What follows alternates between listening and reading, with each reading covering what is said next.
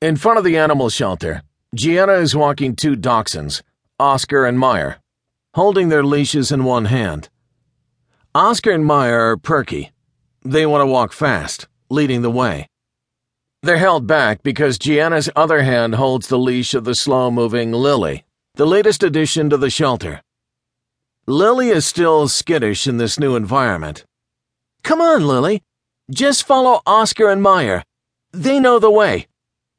Hearing their names, Oscar and Meyer come to a halt and look up at Gianna, in their begging stance, each of them raising one front paw off the ground as though it hurts. Giggling, she says, "Every time you two hear your names, you want a treat."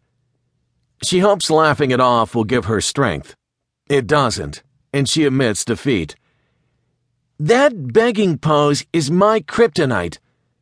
She reaches into her pocket for treats, and Oscar and Meyer follow the movement of her hand with their eyes.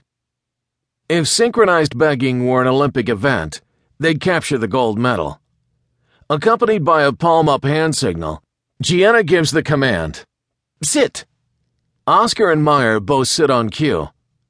When no treat is dispensed, they turn in tandem towards Lily, sensing that she's to blame. They're right. Lily is not yet sitting. Oscar and Meyer stare at Lily as if to shame her into sitting. Their tactic works. Without Gianna's repeating the command, Lily follows suit and sits. "Good boys, and good girl." The tails of all three dogs wag excitedly, and Gianna immediately gives the three of them a tiny treat. Smiling, she says, "Dogs smile too. They just do it with their tails." Outside the youth shelter, the regulars hang out on the sidewalk, all of them teenage boys and girls of various races. They stand against the building or sit on the sidewalk playing cards, many of them talking to and enjoying the only family they know. From afar, they look like an intimidating gang.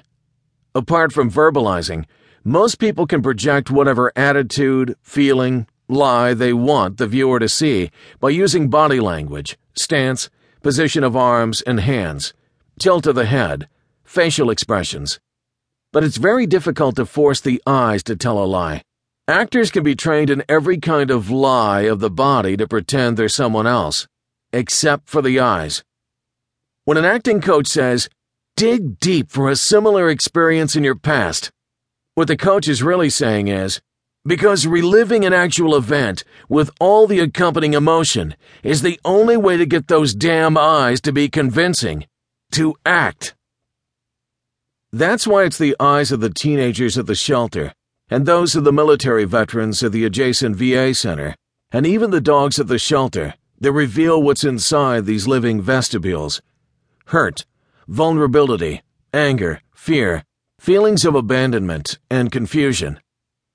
They've been used and tossed aside after their perceived value is gone. The throwaway society of the 20th century now sadly extends far beyond just old television sets, computers, and telephones.